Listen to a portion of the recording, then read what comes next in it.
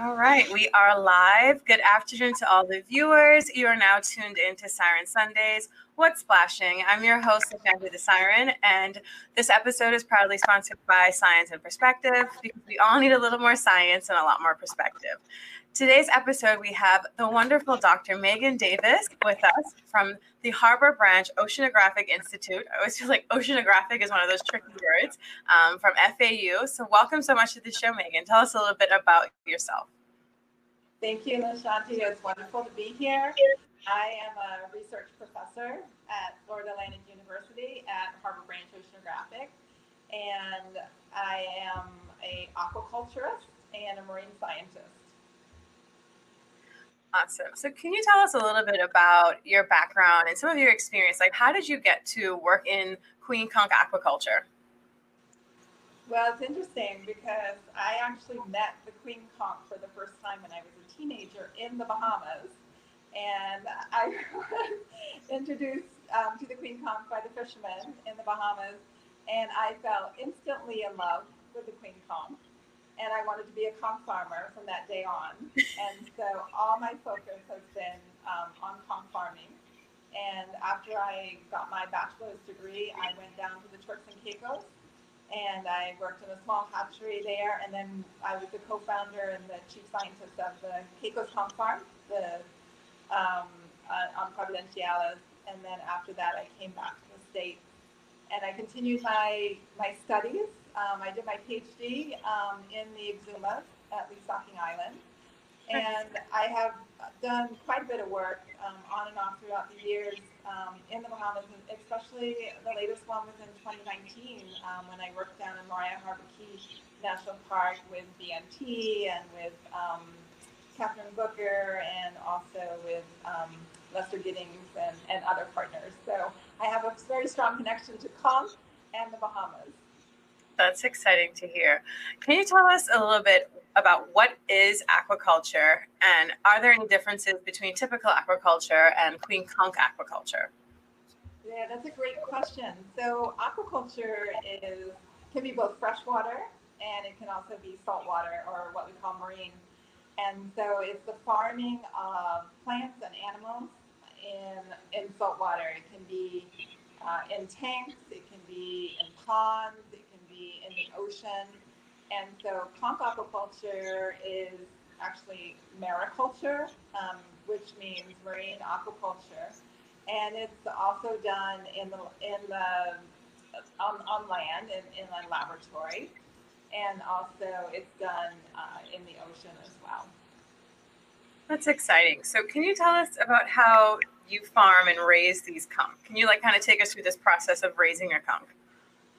Well, I'd love to do that. And it just so happens that we're in the Noguabo, Puerto Rico Queen Conch hatchery, which is located in the Fishing Association with the fishers here in Puerto Rico.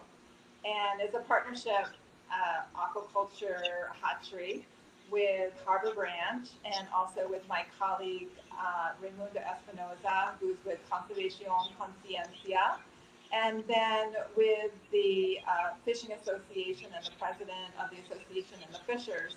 It's a funded project with NOAA Fisheries. And so we've just started our first season in June, and I'd love to show you around the hatchery since we're here. I would love to see it. I'm sure our guests will too. Okay, so let's start over here. And what I'm going to show you here are the eggs. This is the egg incubator. And if you look very closely, you'll be able to see the eggs inside the containers. And the eggs take 3 to 4 days until they're ready to hatch. So the fishers bring them in from the ocean. They just bring in a very small amount because every egg mass has 500,000 eggs. So we can't hatch them all. So we leave some with the mother conch and we bring in a small amount and hatch them here. Once they're ready to hatch, and they actually hatch at nighttime, we end up putting them in a tank. And I'm going to show you here our larval tank. And you can see the eggs are inside the tank. And they're going to hatch tonight. And what we found out is they hatch at 9 o'clock at night. and that's when it's dark, and they can emerge out of the eggs. And so hundreds of thousands of conch will hatch tonight in the hatchery. We have two masses ready. And so if you look behind me, these are the larval tanks. And we have 5 of them, so we can raise lots of villagers during the season, during the aquaculture, or during the breeding season, which happens to be about April until around September, October, which is the same in the Bahamas as well. Nice. I'm going to take you over and show you where we grow the food. So we have the microalgae here that we feed them. And we also have some that are growing in these really tall, long tubes. Wow. And so we start off with test tubes, and then we scale it up over time. And I have one more place to show you in here. We're very excited because we have a metamorphosis happening right here in the hatchery in the guavo. And we have several hundred conch that are being cued by their seagrass blades, which is their natural cue in the wild. And then down here, we have, I hope you can see them. Yeah, they're so small. Tiny little 2-week-old conch that have just metamorphosed. So that's the life cycle in a hatchery. Mm-hmm. But our goal is to grow the conch until they're this size here, which is about 7 centimeters, a few inches, and they'll take 1 year to grow to that size, and then we'll put them out into the ocean for restoration purposes. Awesome. That is so exciting, and I think it's really interesting that you mentioned, one, that the conch hatch at 9 p.m. So hilarious. I think that's the time babies need to go to bed. But that's actually really interesting to hear. And even, I know there's always been this misconception that a lot of people, especially Bahamians, don't realize that conch have a breeding season. And you know, there's been a lot of this like back and forth on whether or not in the Bahamas we should kind of adhere to also having a conch season, a queen conch season, like with some of the other fisheries. So it's nice to know that conch actually do have a certain time of year where they need that time to breed and then reproduce and have their young. So how successful do you see this process for the saving of the queen conch? You know, we've seen a lot of articles come out talking about, you know, in 15 years, there will be no more queen conch. Do you think that this is the solution or just one of them? Yes, Lashanti, this is a very important discussion to have. And I would say that aquaculture is one of many solutions that need to be put together. And so the most important thing is that we have to, there's no one easy answer to bringing back the conch or to replenishing the conch to the numbers that we remember. And so the aquaculture allows us the opportunity to grow conch for restoration, but it also allows us this opportunity to do conservation, education, and awareness. Right. And so having the fishers in the community, for instance, here in Puerto Rico, come and visit and learn more about the conch. It also helps to understand how long the conch takes to reach maturity. And so I would definitely go back to what you were saying, that it's one of the multitude of solutions that are needed for us all to work together. It's really a together effort that we need to do. Right. And so as far as comparing conch in the wild to conch in hatcheries, what is the difference in the success rate of these hatching of these conch? Yeah, so it's really interesting. In aquaculture, they have no predators. So right. Essentially, the survival increases considerably. So in the wild, the female lays about 9 to 10 times a season. So she's laying close to 5 million eggs every year. And so out of those, only less than 1% survive, which what she's trying to do is make sure that her and her mate survive, essentially. So in a hatchery, we actually can increase our survival considerably by being able to raise much more of the eggs that hatch. And the percentage depends on the size of the hatchery and the number of conch that can be grown in that hatchery. So, but the percentage really does increase. The one thing that is most important, though, is that going back to the small conch here, the hatchery conch that are raised here, we need to make sure that they're raised to be similar to the wild conch in terms of being able to sort of, we have to have the behavior to eat and to bury and to protect themselves against predators. So that's one of the things that we'll be working on during our studies here. Awesome. And I know earlier you mentioned that you use the seagrass, which is also their natural cue in the wild, to be their cue here. So does that mean a conch in the wild would be floating around for maybe like how long? Like about a year until it actually gets that cue to metamorphosize? Well, yeah, so the larvae take 3 weeks to go through or to get ready for metamorphosis. Okay. And then what they do is they have this really amazing behavior. It's called a swim crawl. So here they are swimming around as larvae with their beautiful lobes and their shell. They've already developed a shell at this stage. And they go to the bottom, the sandy seagrass, and they touch down. And they say, oh, is this where I want to metamorphose or not? And if it's not the right place, then they'll swim back up and then they'll find another place. And so some of the studies that we did, at least off the island in the Exumas, was to understand more about why the nurseries are where they are and how the conch decide to choose which place is the best place for metamorphosis.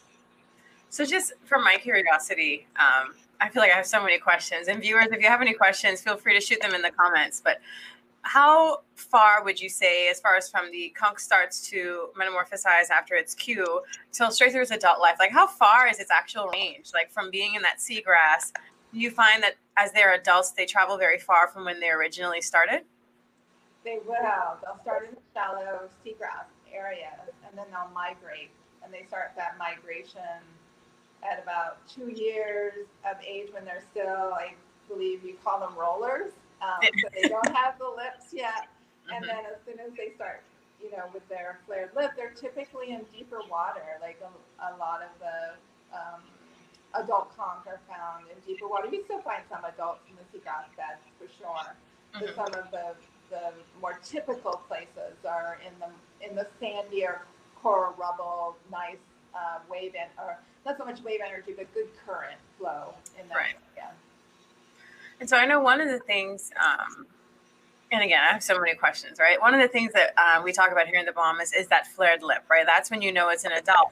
But as recent studies have shown, you want to get to that lip thickness. And so oftentimes I've heard fishermen kind of argue that, oh, well, even though the conch shell is thin, it's still big. And you'll see a smaller conch that does have that lip thickness. Is that just because, like, how humans are tall and short? Are conchs kind of similar in that way? So that's the interesting thing about the queen conch, because the shell length can be very different depending on the habitat. So, and depending on how fast they're growing. But what I found in aquaculture is that they have a biological clock. And so when they reach about 3 years of age, no matter what size they are, they'll start forming their lip. Wow. So size is not a good indication. The better indication is exactly what you were talking about, the size, the flare of the lip and the thickness of the lip, because that gives the indication of the maturity and that the conch has had a chance to reproduce. So length is not as important as the lip thickness. Awesome. So, and even when it comes to, you say after about a year when they get 7 centimeters, that's when you'll then release them into the wild. Do you find that conch in the wild are maybe not as big as the ones that are grown in the hatchery? Like when they hit like 1 year old? Actually, that's a really interesting question, because that's something that we've been studying. And in a hatchery, sometimes they grow slower because they may not have all the food that they want. In the wild, they can graze all the time on a wide variety of different epiphytes, which is in their seagrass beds. So in the hatchery, what we're trying to do is make them food that's similar to what they have in the wild. And so it's kind of a combination of algae, but we also make like a gel diet with some seaweed in it. And so what we're aiming for, though, is to make sure that they do grow as fast as the ones in the wild, and that they produce those spines that help them with protection. So that's our aim, is to grow them as fast as the ones in the wild. Okay, so we do have a question coming in from YouTube. What causes the lip thickness of the conch? So thank you for that question. The conch forms the lip, and it no longer can continue to make the whorl. So it's formed the lip. So Mm-hmm. what's happening over time is it continues to lay down more and more lip over time. And you'll see as they get really thick lips, these conchs can sometimes be like 20, 30, 40 years old. And I remember that a term in the Bahamas is called the samba conch, right? The really old conch.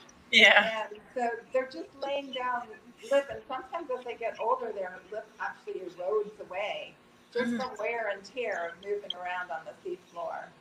Right.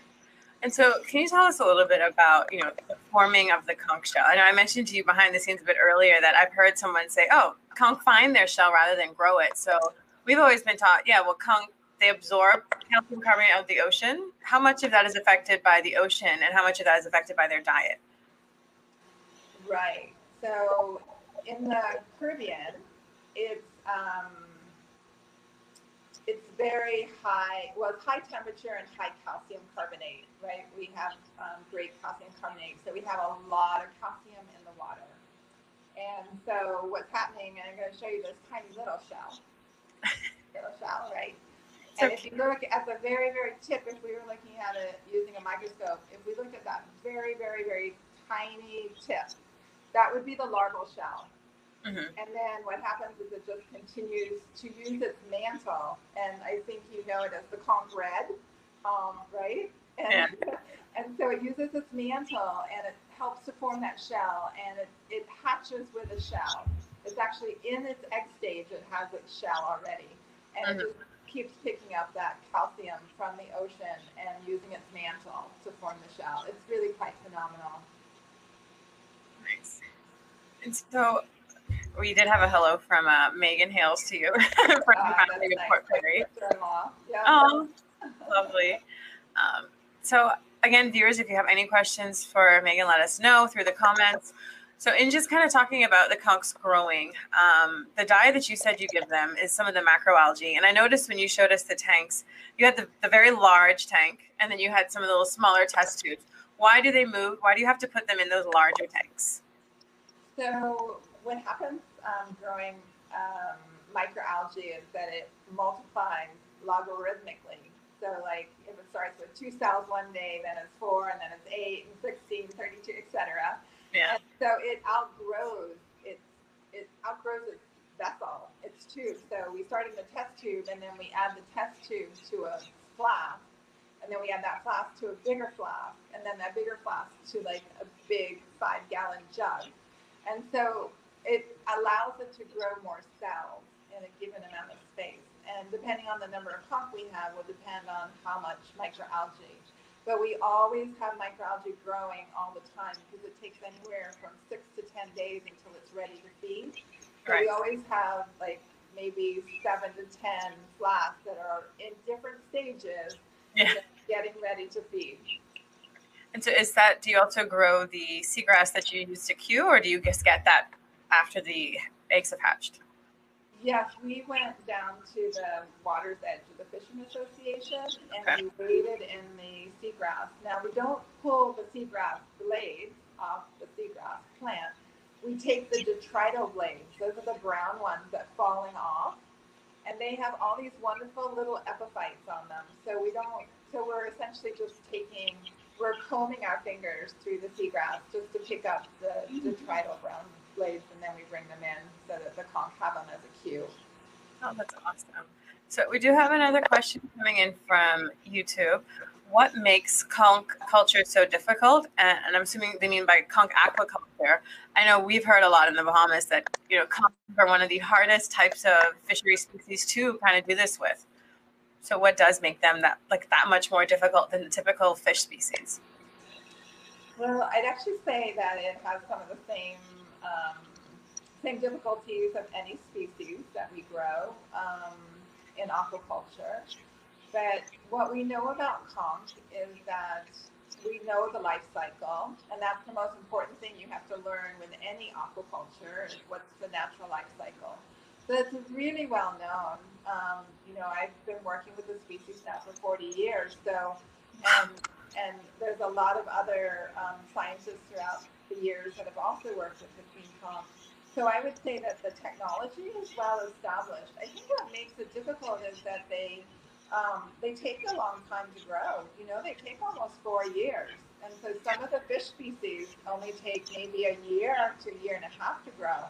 So that's one of the things that we need to keep in mind is, how to get the cycle going so that you always have conch that are ready to release or ready to grow for seafood.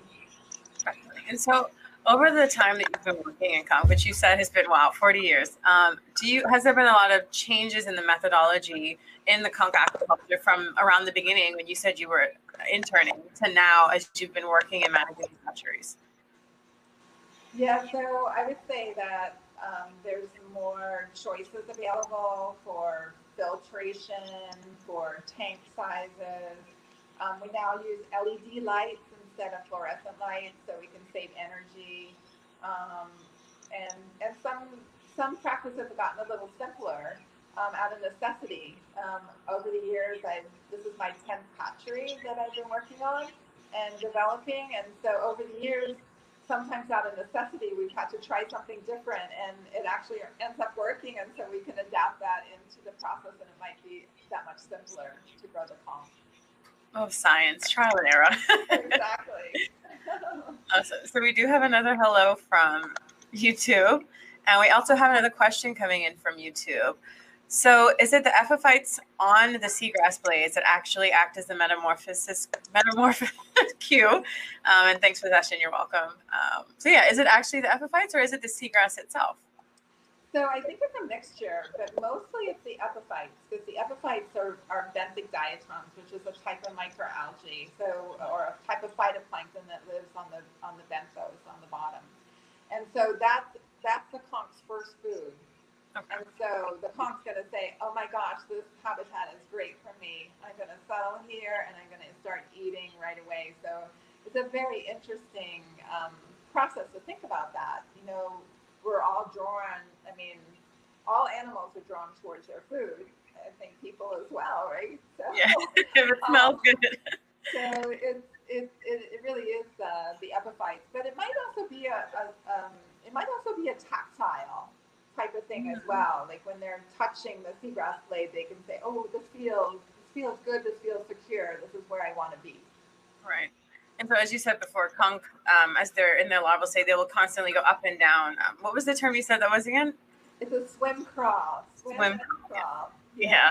Which is really cool because I think a lot of people just imagine that when the conch lays its egg mass, they hatch and they just hang around there. But they actually go through a lot in their first couple of weeks of life, just constantly avoiding predators as they go up and down. Because we're not the only ones that like to eat conch, and there are things that want to eat them in their different stages.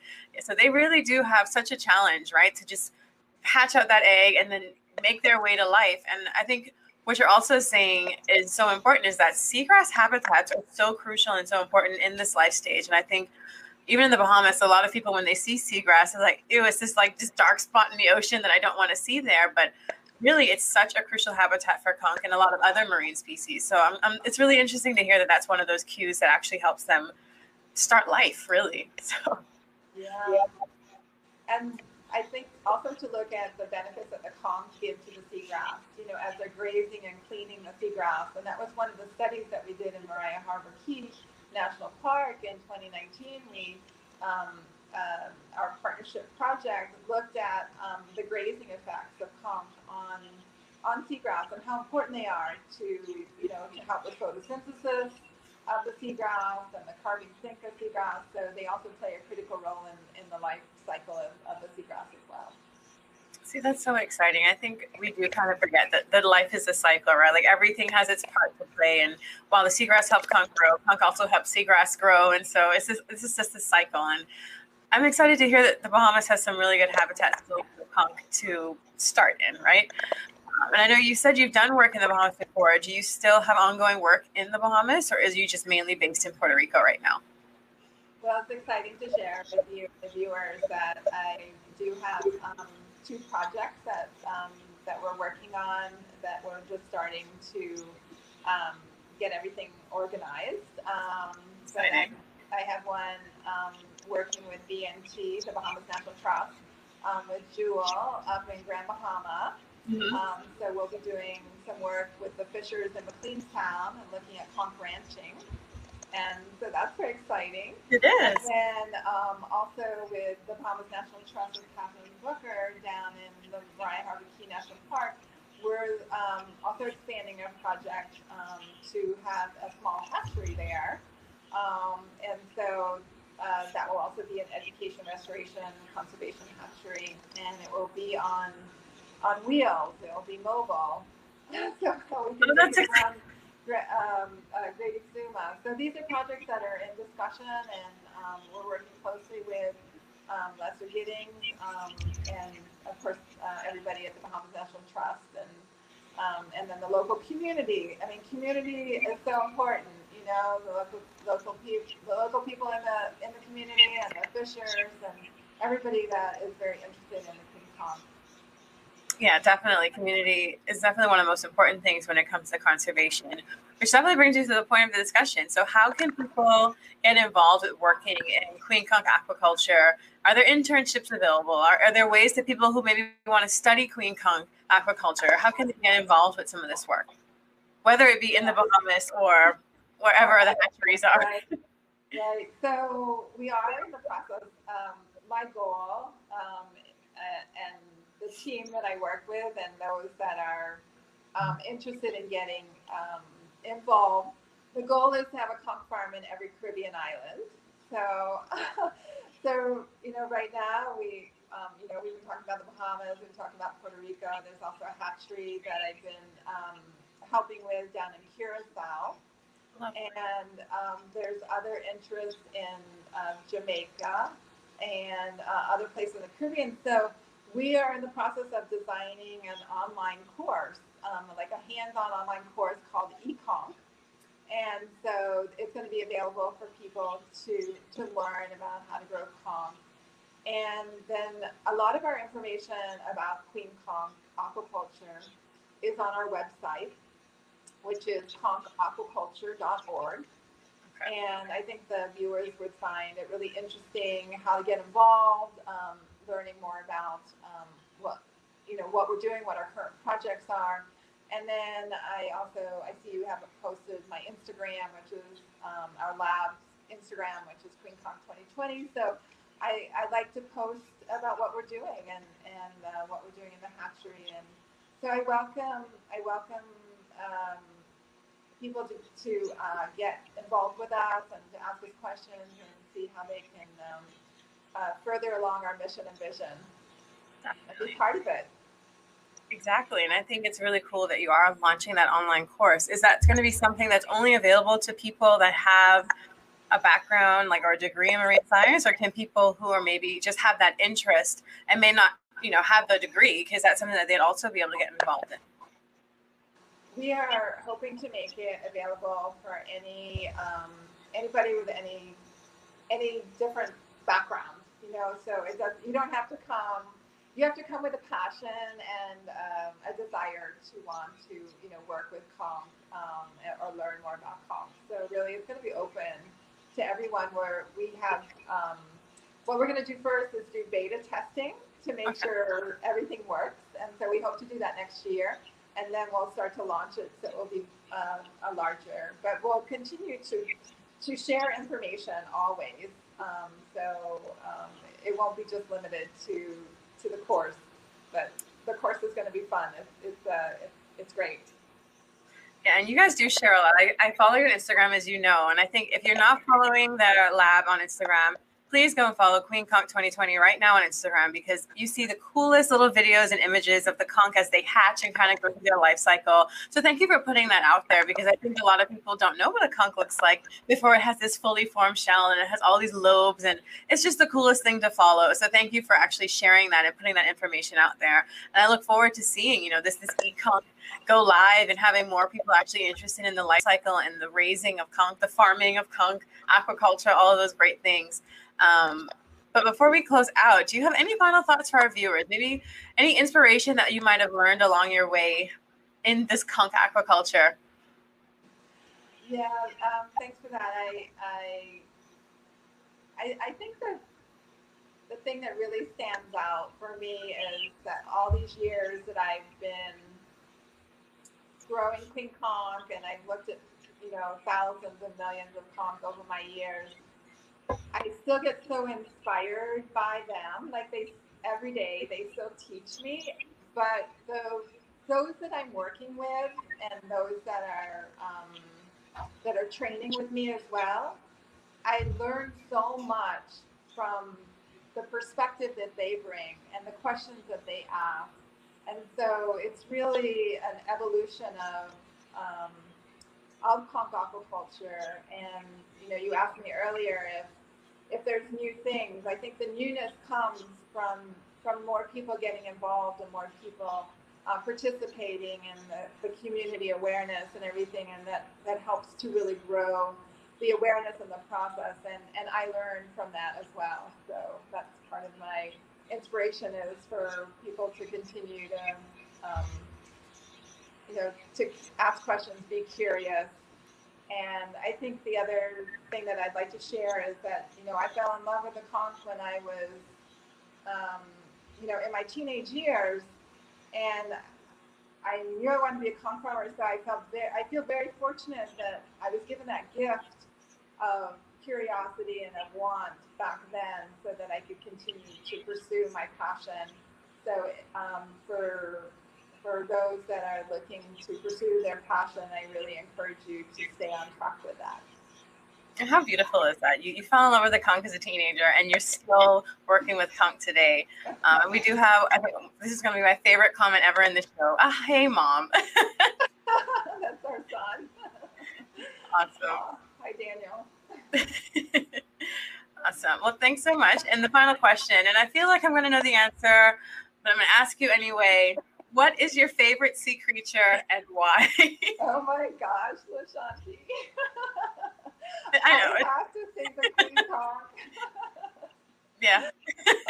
Thank you for that. This has been a real pleasure. Really nice. Thank you so much for hosting Siren Sundays. And thank you so much for being on the show. And you definitely are one of my supporters. I do see when you share and you like the post. So I appreciate you for finally being able to come on the show. I'm looking forward to watching your journey and your work. I'd like to thank all our viewers for watching. Thank you for riding the Siren Sundays wave with me. And a great thanks to our sponsor, Science and Perspective, because we all need a little bit of science and we all need a lot more perspective. So thank you guys for tuning in to another episode.